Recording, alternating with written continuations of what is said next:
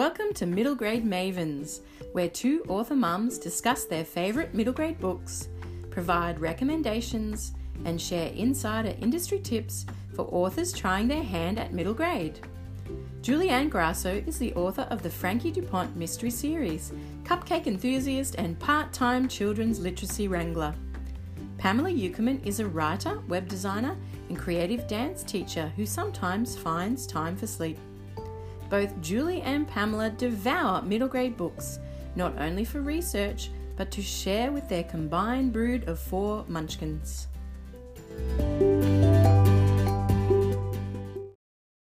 Hi Pamela, and welcome back to Middle Grade Mavens, fresh from the buzz of Kidlit Vic 2019 conference, and this is our 21st episode. Now, for anyone chiming in for the first time and you have no idea what on earth Kidlit Vic is, check out our mini-sode. Yes. What an amazing weekend. I think the adrenaline has finally worn off and the tiredness too. And, you know, if anyone's actually listened to our mini-sode, you know, we were sitting on the bed in our hotel in our pajamas doing that one. Yes. Almost, no voice. But, it was fantastic. And today is pretty special too, because we are going to announce the winner of our 2000th listener draw. So, yes. And we'll announce it after the reviews. Yes. Speaking of reviews, tell us, Pamela, what is the title of today's book? Yes. Today I'm reviewing His Name Was Walter by Emily Rodda, published by Angus and Robertson Books, which is an imprint of HarperCollins children's books. I think it was last year. Was it last year or year before? I didn't write that down. Anyway. Yes, I think it was last year. So would you share the jacket blurb with us? Yes. Once upon a time, in a dark city far away, there lived a boy called Walter, who had nothing but his name to call his own. That's a quote, by the way. The handwritten book, with its strangely vivid illustrations, has been hidden in the old house for a long, long time. Tonight, 4 kids and their teacher will find it. Tonight, at last, the haunting story of Walter and the mysterious tragic girl called Sparrow will be read right to the very end. From one of Australia's most renowned children's authors comes an extraordinary story within a story, a mystery, a prophecy, a long-buried secret, and 5 people who will remember this night as long as they live. Oh, wow. That is nothing like I thought it would be. No, the cover doesn't really give much away. The cover's amazing, but it doesn't really give much away. So, yeah. Yeah. Well, what genre would you class this as? Well, it's a part crime mystery, and I think it was classified that way on one of the websites I looked up, to buy it. Not to buy it, but to see where you can buy it. It's part fairy tale. It's part thriller. Yeah, very hard to classify this one. Wow. It's another genre bender. Yes, that's it. We should have that as a genre bender. And what is the estimated word count? It's fairly long. I think it's pushing over 50,000 words, I'd say. Probably even closer to 60,000, yeah. Yes, it does have a nice thick spine. Yeah. And what drew you to this book? Well, Emily Rodda, of course. I loved Deltora Quest, and my older son loved it too. And even though this is quite a different book, I love her writing enough to just try whatever she writes. The hardcover is just gorgeous. And it was shortlisted in both the CBCA Book of the Year Awards and the Aurealis Awards. So, it was calling my name. Oh, its name was Pamela. If you find a book in a dark and stormy house, please don't read it. Now, tell us about it. Yeah, so on a school excursion to study the history of an outback town, bus breaks down and a small group of students, along with their teacher, are forced to shelter overnight in an abandoned house. When Colin finds a book hidden in a beautiful old desk, he is mesmerised by the beautiful pictures and is compelled to read it. One by one, his classmates are also drawn to read the book, even though there are some mysterious and creepy things going on in the house that they're in. The reader gets to read this mysterious book along with Colin and friends, which begins in fairy tale fashion, chronicling the story of an orphan boy named Walter as he grows up. The text of the book, it's kind of hard to differentiate between the book that, I'm reading and the book that within the book, but the book that, the solid life, real life book skips back and forward between the present day and the fairy tale that Colin is reading. However, the further along it goes, the more obvious it is that there is a link between the book that Colin's reading and the house in which they're sheltering. And they need to finish reading it or something terrible might happen. It becomes less and less fairy tale-like and more urgent in its telling. And it drops clues along the way that this might actually be an account of events that happen to real people in real life. And it also seems to convey a message for its reader as if it's been waiting for the right moment to be told. So, yeah, quite a complicated plot, but, not really. Once you're reading it, it's not, but it's complicated to explain. Yeah, that's incredible. Well, overall enjoyment. Yeah, it's a very clever book. I stayed up very late one night to finish it because I was just enjoying it so much. Emily Rodda is, excuse me, Emily is undoubtedly an amazing writer, and the way she has woven these two stories together just makes it so compelling. It starts off a little slowly, but it needs to set the scene, but it picks up speed quite quickly as it settles into the story. There are many layers, including hints along the way that younger readers might not pick up on, to sort of predict where it's going. But it's not as light as you might think it is, given its fairy tale sort of thing. There are some deep topics explored, such as war, embezzlement, disfigurement, ghosts, witchcraft. Oh, wow. There are themes including identity, trust, truth, love, perseverance, and history. So it's quite deep. And one of the things I loved was the main character. Each of the main characters was so different and so strongly written. The reader is given the opportunity to decide what each character believes about which parts of the fairy tale are real and which are fiction. You can kind of, predict how the characters will react and make your own decision about what you believe.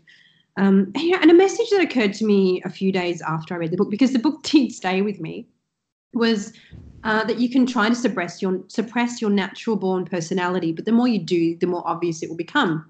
And I know that creative types will agree with this one because, as a creative, you can stop creating because you haven't got time or you think you're not good enough, but eventually your creativity will find a way to express itself, whether you like it or not. Creativity is a need. And that was kind of one of the threads that I thought that Emily, put in there and did so well. So, yes, I enjoyed it. Sounds utterly fascinating. Yeah. So who will love this book? What age would you recommend it for? Okay, this is a really tough one. I have seen this book listed as a YA book. I think it even shortlisted as a YA book in a competition. And I've also seen it listed for 8+. Personally, I think it's quite complex and multi-layered for most 8-year-olds, given that I know a lot of 8-year-olds right now. Yes. And where the fairy tale meets real life, it becomes quite dark and serious. So I would personally say ages 10 and up would probably get the most out of this book. But what do I know? There's a YA book in my kids' library that I recommended that they move to the secondary campus, and it wasn't. And now they're using it for the grade 5 to 6 book club. So, and we've talked about before how every kid's different, but I think also that we should hold off a little bit on dark and complex books just to wait until they're ready for it and they can really understand it. I mean, there were some clues in this book that I knew where it was going. I knew the time period it was talking about because of the hints and kids wouldn't get that until they're quite a bit older, unless they have studied, World War I, World War II, things like that. And it doesn't matter, I guess, if they don't get it, but it just gives them a much more thorough understanding of the book and appreciation of it. So I wouldn't read it to my 8-year-old, but yeah. No, I can't imagine us doing that either.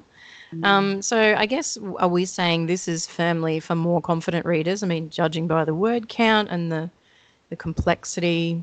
Yeah, definitely more confident readers. What I loved was that the the book, the fairy tale book within the book, was done in something I didn't mention actually. It was done in different font, but it was also done in a different voice.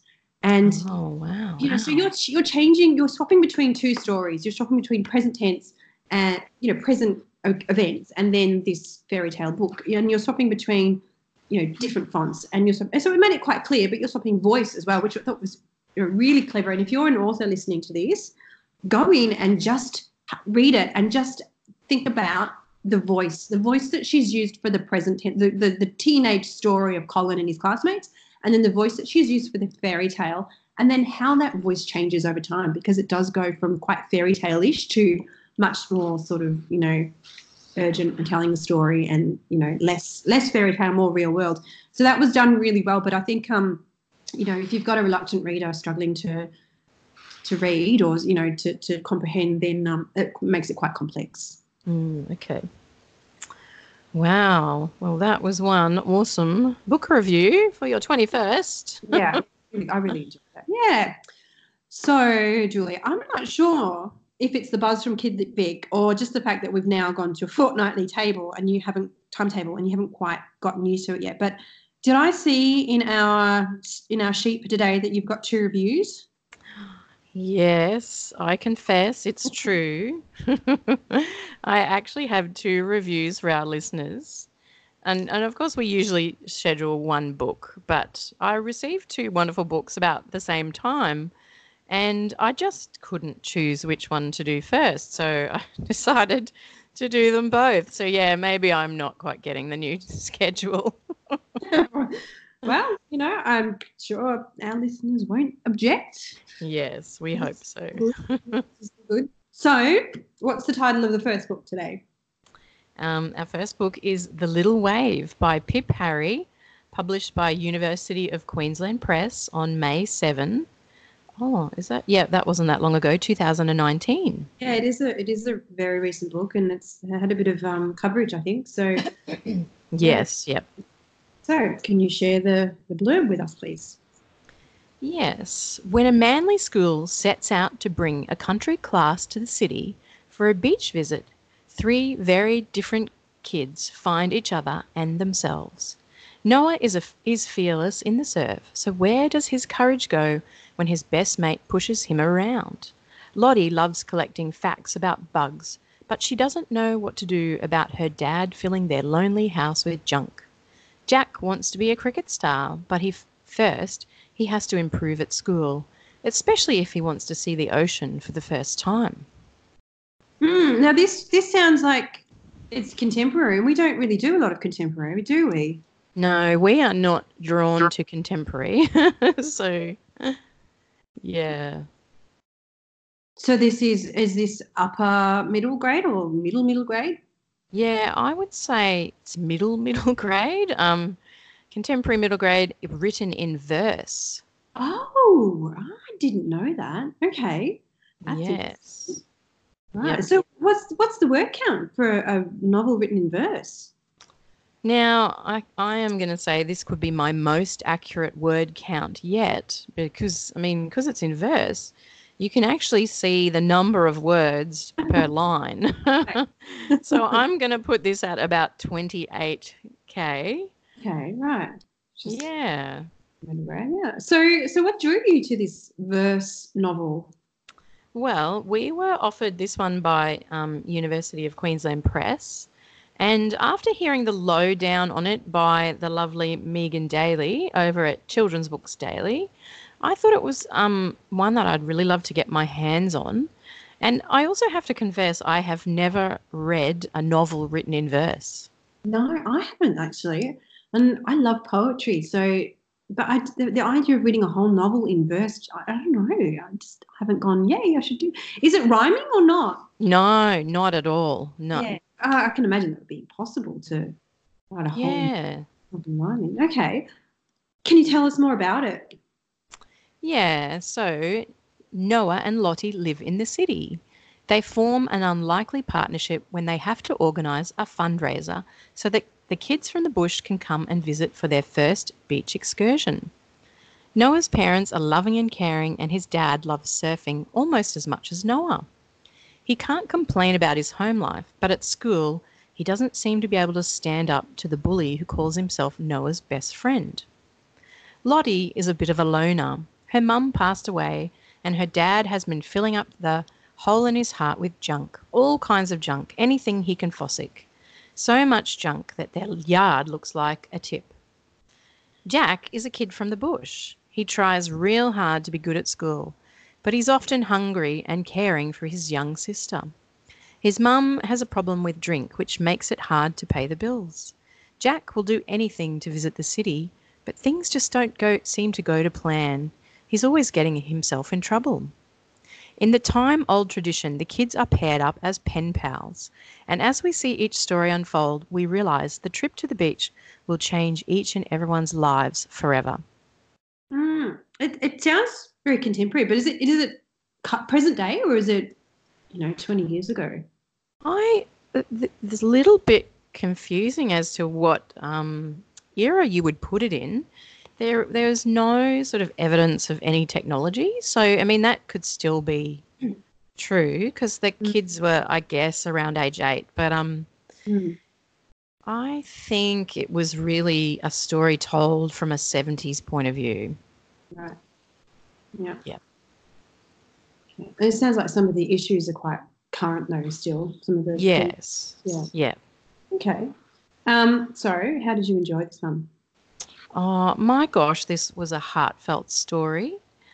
As I was reading it, I could have sworn I was actually reading about some of the kids that I went to primary school with. Mm. So it just evokes such a sense of my childhood in the 70s. And telling it in verse with the alternating points of view with 3 very different children and 3 very different social situations was absolutely brilliant. It just gave you a searing insight into the lives of these kids. And by the time we find ourselves at the beach, you will be absolutely invested in each one. It's definitely a coming-of-age book as we see friendships blossoming and a united hope in a better future for all of them. Mm. So you say this is middle grade. So who do you think would love this one? What age? I'd say 8 to 12, and anyone who loves contemporary fiction, which I've realised that the 7-year-old in the house is totally drawn to contemporary fiction. Okay. So I'm wondering if that's sort of age appropriate. Like as in, they seem to love the funny books, which are contemporary, and this is a not funny contemporary, but like I think she would lap this up. Like she would be so interested in the lives of these kids. So yeah. See, my 2 boys, it's fantasy and humour. They just won't do anything else. Yeah, I think it would be a little bit of a hard sell for your boys, but yeah. I think that's another reason why I don't really read much contemporary. I mean, I like historical fiction, to be honest, myself, but yeah. But I don't see us doing contemporary for a long time. Yeah. Oh, we have a lot of contemporary in our house, which is not my genre of choice, but yes, alas. It can be, a good contemporary can stick with you for so long because it's feels more real, right? So grounded in reality, yeah. And I remember books like Judy Blume's one and Melina Marchetta's book, like those stuck with me, much more than any of the fantasy or and I remember we did one about the Holocaust that that wasn't contemporary, it was historical, but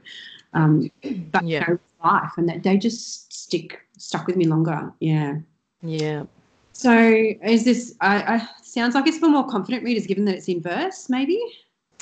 Well, I would have said that not having read it yet, but I think that reluctant readers would probably give this a go, and I think confident readers would really enjoy this because it's easy text to read and you can sort of get to the end of a page really simply, but the depth of character development found in those few words on the page I think that will really keep young readers turning pages. Okay. Wow, sounds good. Yeah, it was one of those that sort of stays with you, a bit like Meg McKinley's Catch a Falling Star, but sort of like for a slightly younger audience. So, Yeah. yeah. So that was review number 1. Yes. And now I'm looking at our planning sheet here, and I have seen the cover for this next book that you're about to review, and I think it looks fascinating. So, yeah. So, you're reviewing for your second book. Yes. I am reviewing Boot by Shane Hegarty, illustrated by Ben Mantle, published in May 2019 by Hachette UK. Hachette. We did ask the editor on the weekend, and you can say it either way. So I'm going to say Hachette. Yeah, so the blurb. Hello, I'm Boot. I'm a robot. I woke up in a scrapyard with a cracked screen and only 2.5 memories. I know I had an owner, Beth, and I'm certain she never meant to lose me. I have to find her, I just don't know how. Join Boot on a dangerous adventure to find where home is, what friends look like, and why humans are so leaky and weird. Right, now this is one I might be able to sell to my boys. What's the for this one? I guess I'm going to say middle grade science fiction. Yeah, I wasn't really sure where to put it in genre, actually. I'm just going to say it's all on its own in its own fabulous land. How's that? Another genre bender. Yes. And what about the word count? How long is it? I'd say it's about 35K, so right in the Julie sweet spot. Yeah, okay. Not a very short one. Yep. You know, like I said, I have seen the cover of this and I think it looks fabulous. What drew you to this book? Well, of course, the cover. It's glorious, and Ben Mantle is an absolute genius. I think I saw the cover on Twitter and was just like, oh, yes, pre-order. And Ben Mantle does illustrations throughout, which are just exquisite would be the word. Giselle and I were just staring at them, the pages, going, oh, my goodness. I've been chatting to people and even my kids lately about is that there's not a lot, once you get into middle grade, there's not a lot of illustrated books. Yep. You know, I think I know it's an expense, but yep. I've got a 6-year-old who is, you know, he's a book fanatic. He loves them, but he will not let me read to him a book that doesn't have illustrations, even if it's one that I know he would love. He you know, some kids are just really visual. They just need some pictures every few pages to look at. Yeah. And even if it's a stepping stone, you know, to completely, you know, text-based novels, I think there needs to be more illustrated novels. So yes. I know you're not exactly going to jump on whatever I say, but Well, we are obviously of one mind in this, and when Pamela and I were at Kitlet Vic, we did a session with a lovely publisher, and one of the questions we asked was, do middle grade novels have to be funny to be illustrated? Because we really think there's a market for illustrated middle grade that isn't funny. And I think from memory, the publisher agreed. So hopefully we'll see that, you know, coming down the ranks eventually. Yeah. Yeah, and it might be something that, you know, authors could think about as well, you know, maybe just, you know, it'd be great if we could get an illustrator to do this. Yeah. Yeah, I know it's another expense. It's you know, there's not a lot of money in books. There's not a lot of, you know, room to play.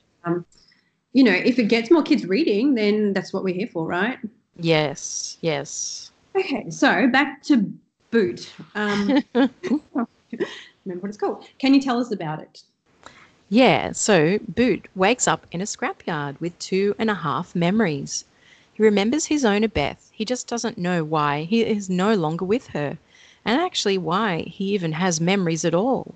He's meant to be a robot doing the usual robot things, like serving their owners, but not for a second would they think they could actually love them. Boot escapes the jaws of the dreadful Flint's crushers, eventually finding his way to the city. But the city is dark and strange and dangerous, especially to unclaimed robots. unclaimed robots who also seem to have knowledge of their situations. Boot is desperate to find Beth. Noak, an old-fashioned robot who needs to be charged, is desperate. I can't say the word desperate today. Desperate to find a charger. And guess what? One of Boot's memories has the exact one Noak needs. They will have to band together in order to get what they want, but neither are prepared for the adventure to secure it. Oh, this sounds like it's right up your alley, Julie. Oh, isn't it? Did you read this one to yourself or did you read it to Miss Seven? We read it together. I had to stop myself from reading ahead because, she wanted to read it every night. And I was like, all right, I'll just wait. I'll wait. Yeah. So you enjoyed it? Oh, yeah. So I have to confess, I am a huge robot fan. My Frankie DuPont book number 3 actually has a robotics chip being stolen. One of my favourite picture books is Boy Plus Bot, which is by Amy Dykman and Dan Yaccarino. And I have watched WALL-E more times than an adult should actually admit to. I love robots. So when I saw this, it was a no-brainer. Picture WALL-E mashed with Short Circuit and iRobot all rolled into one. Short Circuit is one of my favourite movies. Oh, yes. And iRobot. Oh, my gosh. So each one of those stories really pulls on your heartstrings, and Boot was no exception. It was absolutely scintillating. Watching little Boot strive to find his owner was both heartwarming and breaking at the same time. I pre-ordered this, as I said, and when it came, Giselle took hold of it right away. So I said, well, shall we read it? And, of course, yes, please was the answer. And from the first chapter, we were hooked. Even reading it on a couple of days when she was homesick. Now, I do hope it wasn't actually just to read Boot, but I would not put it past her. We were just swept up in the story from cover to cover, and Ben Mantle's illustrations are nothing short of exquisite. I think we might have found one of our favourite reads for 2019. Oh, don't you love that? Yes. Find that book that's just keep, yeah. Oh, so good. So This was great for Giselle. Is that sort of age group you'd recommend for? Yeah, right on the money there. I think 8+, and I'd say probably confident readers as a read alone, but as a read aloud, just the best. Right. And so reluctant readers, more to be read to them as a read aloud? Yeah, look, it would be a little bit challenging, I think, for a reluctant reader. There's a lot of description, and I mean, there's a lot of emotion there that I think they probably wouldn't quite understand just yet. But it's more confident readers, I think. And like Boot's world is it's pretty much dystopian. So yeah, they'd have to really understand what that means. So yeah, I'm going to put it as a confident read. Right. Well, there you go. Julie's one of her reads for 2019. And that's yes. the third review for this episode. Yes. Now, are you going to announce the winner, Pamela, or? No, I think you can do it. I'll do the drum rolls. All right. So for our 2000th listener giveaway, drum roll, please. Red Lucy on Instagram. So we did combine all of the Insta, Facebook and Twitter sort of messages, and we picked out Red Lucy. So we will be direct messaging you, Red Lucy, for your address, and hope you will enjoy our wonderful book pack. Congratulations, Red Lucy. Yes. And so we will be back in 2 weeks with our next episode 22. Yep. Stay tuned. Stay tuned, folks. See you. Here we are at Middle Grade Mavens, and a little recap for our listeners. We've recently reviewed The Little Wave by Pip Harry, which was published by University of Queensland Press on 7th of May 2019. Now, I personally find it fascinating to hear the story of how a book came to be. we thought it would be awesome to invite Pip into the Middle Grade Mavens hot seat for some authorly banter. And guess what? She agreed. So hi, Pip, and Hi, Julie. thanks for joining us. Oh, I'm thrilled to join you. Yeah, we are very excited about your book. That's good. I'm excited too. Yes, as one should be. So tell us, Pip, where did you get your start in writing? Well, do you want to go way back? Let's go as far back as you can remember. So, of course, my mum has the stories she saved from primary school, but I won't go that far back. I think I first wanted to be a writer for a job in late high school. And I went and I did a week of work experience at the Riverine Herald in Echuca, which was a country paper. Actually, another writer is there, Fleur Ferris. Yes. In Echuca, and she does stuff with the Riv Herald as well. So I went there for a week. I interviewed farmers. I did lots and lots of bits and pieces, and I just thought, yeah, I could really do this for a job. But it did take me another 5 years or so to actually get a paid writing job. Yes. It took some time. And that job was on a magazine called NW, or at the time it was called New Weekly. Do you remember that? Yes, I do. So it's still around today. It's a gossip weekly, gossip and entertainment. And they flew me up from Melbourne to Sydney for the interview, and they miraculously gave me the job with hardly any experience. Fantastic. Somehow fluked my way onto that magazine. And that started my writing career in magazines, which I did for another sort of 10 years or so.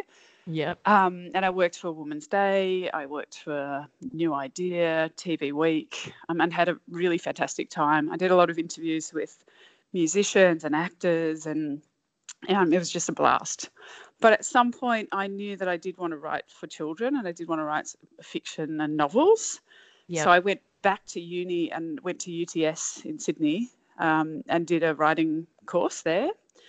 And that's where I sort of started my path to young adult writing. So I started I'll Tell You Mine around that time, and that got me an agent and a publisher eventually. Did take a couple of knockbacks. Yep. You've earned your stripes, in other words. Oh, for sure, yeah. I think I wrote my first piece for children, fiction piece, when I was about 22, and I didn't get published until I was 35. Yes. So it's a long gap of rejections and giving it another go. But I'm so glad that I did. Yes, I follow Kate DiCamillo, and I think she said that she was about 10 years in, and she met this supremely sort of famous author who said, "How long have you been at it?" And she said, "Oh, 10 years." And and Kate was, as if, this is ridiculous. And the author's like, "Yeah, give it another 5." And I'm like, "Oh, yeah, okay." Yeah. So publishing moves so slowly as well. Yeah. You have to be prepared to spend years, trying to publish. Yes. That's okay. You get used to it. So where did you get the inspiration for The Little Wave? So The Little Wave, well, it's a bit of a departure for me because I wrote 3 young adult novels, realistic contemporary, before I wrote this book. So this is for, middle grade, 8 to 12-year-olds, and it's also written in verse. So the idea came from, so my home is on the northern beaches of Sydney, beautiful area, gorgeous coastline. So I'd been down at the beach for a swim, and I was literally just sitting on my towel afterwards, and I saw this group of kids come running down to the beach from a bus. They were like yelling and laughing and playing in the sand and in the waves, and I was like, what's this all about? They were actually from a group called Royal Far West, who offer camps to kids from remote and rural areas. So I'd bumped into these guys and thought, oh, that would be a really good story to tell, country kids coming to the beach, maybe seeing the beach for the first time, seeing that huge amount of water and the waves. So that was the germ of the idea. And then I started writing, pretty much. Wow. So I like to get to the nitty-gritty. So how did it become a novel in verse? I mean, it's just It's fascinating that you've written it in verse, but how did it start that way? Yes, it did. So I'd never written verse before, but when I sat down to write The Little Wave, that's how the story came out. Yep. And I think it's because I was reading a lot of verse novels at that time. So I was a huge fan of Sarah Crossan, who's an Irish verse writer, Stephen Herrick, who's a legend in Australia, Kat Appel. I'd read all these fantastic verse novels for kids. And then when I sat down to write it, just felt like this story should be told in that sort of really spare way, with lots of sort of imagery and things like that. So that's how it came out. And I was like, oh my gosh, I'm writing in verse. I'll just keep going. I'll keep going. It feels good. It feels good. So I got to about 20,000 words. I had a first draft, and I thought, I've got to send this to someone who knows, what verse should look like. Yep. So I'd met someone called Holly Thompson, a woman called Holly Thompson, who is a verse specialist. Right. And so I sent it to her, and she was like, thumbs up, and gave me some tips on how to shape it. Yep. But that gave me the confidence to then send it to UQP, my publisher, and say, this is what I've been working on.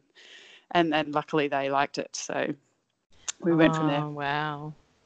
That is just, I've said the word fascinating, but I'm utterly fascinated because the journey between, like, when you already have a sort of a publishing relationship, the journey, from something that's a little bit different is actually, quite amazing, because if you'd maybe sent that straight to them, they might have said no thanks. But, the fact that you actually ran it by someone who's considered, an expert in verse probably did you a world of good. So it did. And I didn't want to send it to my usual readers. I send out to a couple of readers usually, and that includes my brother and some trusted writing friends. But I thought, this is so technical. I really need someone who understands, the technical side of the poetry. Yep. I actually paid her for the assessment, even though I'd had a couple of books out and I had a publisher waiting. I knew that I wanted a really separate opinion. Well outside that publishing circle. Yeah, so I'm glad I did it. It was good. Fantastic. So when you were writing it, did the 3 points of view come out as standalone stories and then you sort of wove them together, or did you write them in the order that we read them? So what happened was I actually wrote the 2 boys first. So I wrote Jack and Noah's voices, and they were kind of sending letters to each other, as they still do in the book. And they were living in the country and the beach, and you got those 2 different perspectives. And I actually thought that's how the book would end up, with the 2 boys. But then about maybe 6 months into the writing, Lottie appeared. And her voice was so, so strong, and I heard her so clearly, and she had so many problems. Yes. I've got to fix them for her. I've got to help her. Yeah. And I also thought that having a girl's voice in there would just be so lovely and would balance out those 2 boys really nicely. Yes. So she arrived, and I let her in the door, and now there were 3 voices. So that was quite tricky to balance all those voices, because they were quite different. At one stage, I had them on the page. The text actually looked different. So I had Jack was writing in mostly up caps. I had Lottie writing in mostly lowercase. I was trying to make them look different on the page. But actually at one point I talked to UQP about taking Lottie's story and making it a separate novel. Yep. But in the end, I'm so glad I stuck with those 3 voices. Yeah, it really does work. It needed the 3rd. It did. Isn't that funny? It did need that girl to come in, and I think she adds so much with her little bug facts, and she's so intelligent and sensitive. I really like her character. Yeah. So when we got to the editing stage, how much did you have to endure before it was ready to go? I do like the word endure. It was a lot of editing. So the book took about 3 years from first word to finished product. Yep. And a full year of editing. I thought it would be easier to edit this book because it was significantly shorter than my young adult books. but it Yep. was a lot harder in the end. There was so much fiddling around with just word choice and where to put that full stop and, where are we going to do the line break? Yeah. It was so fiddly. Yeah, I was really surprised. And in fact, so much harder to edit this book than any other one that I've written. Yeah. But I did have a great editor, a guy called Mark McLeod, who's very experienced and knows how to edit poetry as well. Yep. And so he took me through the copy edit and he was like, okay, you've got to trust the reader, because I think I was overtelling. Yep. He was like, they're young, but they'll get it, so just trust them. And he also was helping me find more poetry and understand it. So he was a great choice. Wow. We had fun together. Yeah. Do you think you'd do another book in verse then? Knowing the process. When I was doing my, I'd done 780 read throughs or something like that. I was thinking, I'm never writing in verse again. This is too hard. And the minute I went to the printer, I was like, oh, I could do that again. Yeah. It's my next verse book. Look, I am actually writing something in verse, but I'm giving myself the opportunity to unwrite it and to change it back to prose. I'm not sure yet if I want to go through the process again. Yeah. We'll see. It is hard. So how do you manage the pressures of life and still find time to write? Yeah, life gets in the way of writing. Do you find that as well?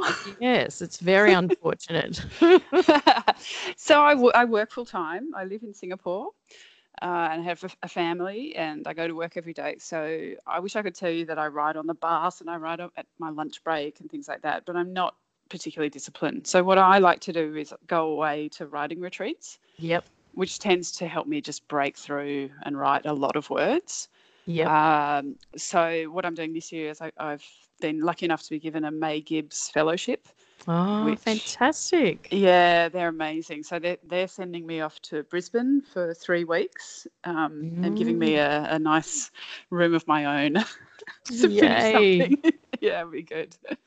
Yeah, but it doesn't matter. I don't have to get a fellowship or anything. I just organise them myself. Yeah. I go away to friends' farms or beach houses and just lock myself away. Sometimes with a friend, sometimes not. Yep.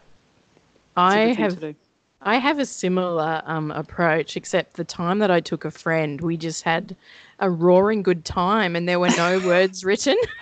Yeah, that is a danger, right? If there's wine and a friend. Yeah. I tend to bring people who are a bit disciplined and can sit for 8 hours and write. Yeah, and then have a good time. Yeah. So do you have an agent? And I guess I should wait for the answer, but how crucial do you feel this is for your career in Australia? Yeah, I do have an agent. I've had a couple, actually, to be honest, at different stages of my career. And I've also been unagented. So I've kind of done lots of different approaches. Yep. I got a new agent just before I submitted The Little Wave because I wanted to take a more global approach to my writing. I've had some success in Australia and found a readership, but I really would love to be published internationally. Yep. So my agent is called Benithan Oldfield, and he works with a co-agent called Thomason Chinnery, and they're at Zeitgeist. Mm-hmm. Yep. So Thomason lives in Brussels.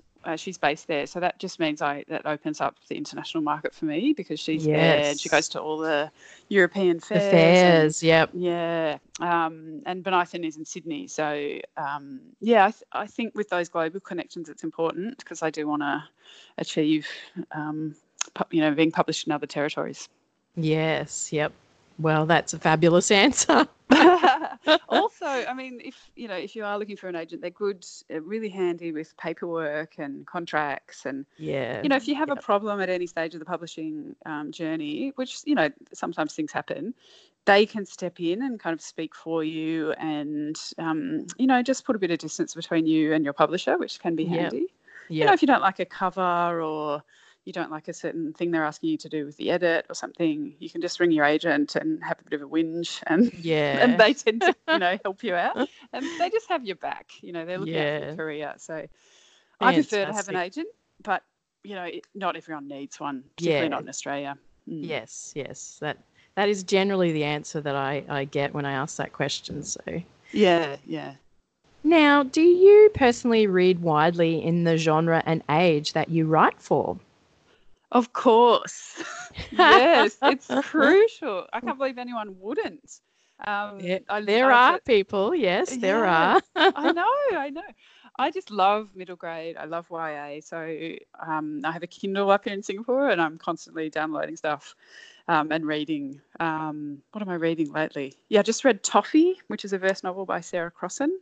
Nice. Which was absolutely amazing, about an older woman and a teenage girl who form a connection.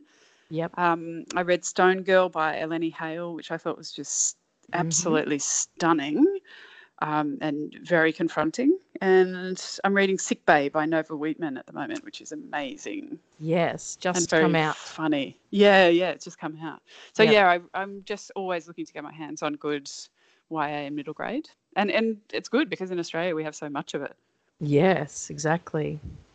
So, speaking of middle grade, what is one middle grade book every child should have the opportunity of reading, apart from your own, of course? Apart from that, of course, I found this is a really tough question because only one. Yes. But if I had to choose only one, sort of books that have been published in the last few years, a book called Everything I've Never Said by Sam Wheeler.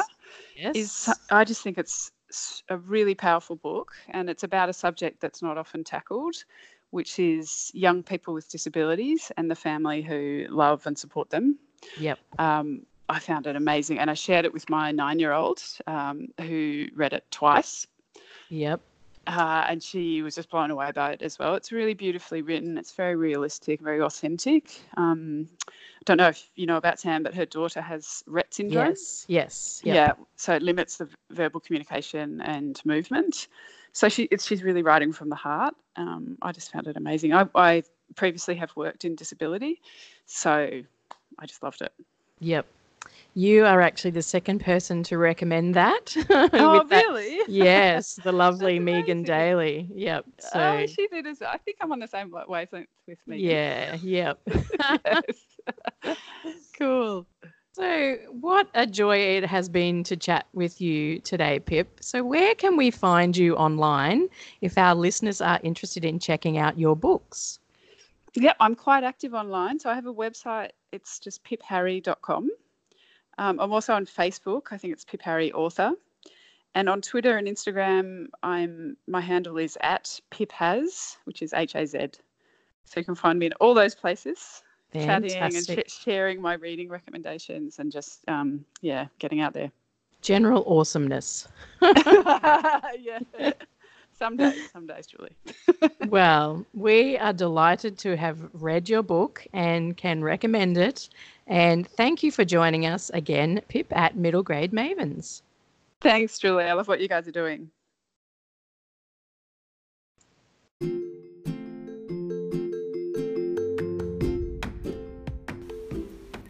Thanks for hanging in there now that Middle Grade Mavens has switched to a fortnightly timetable.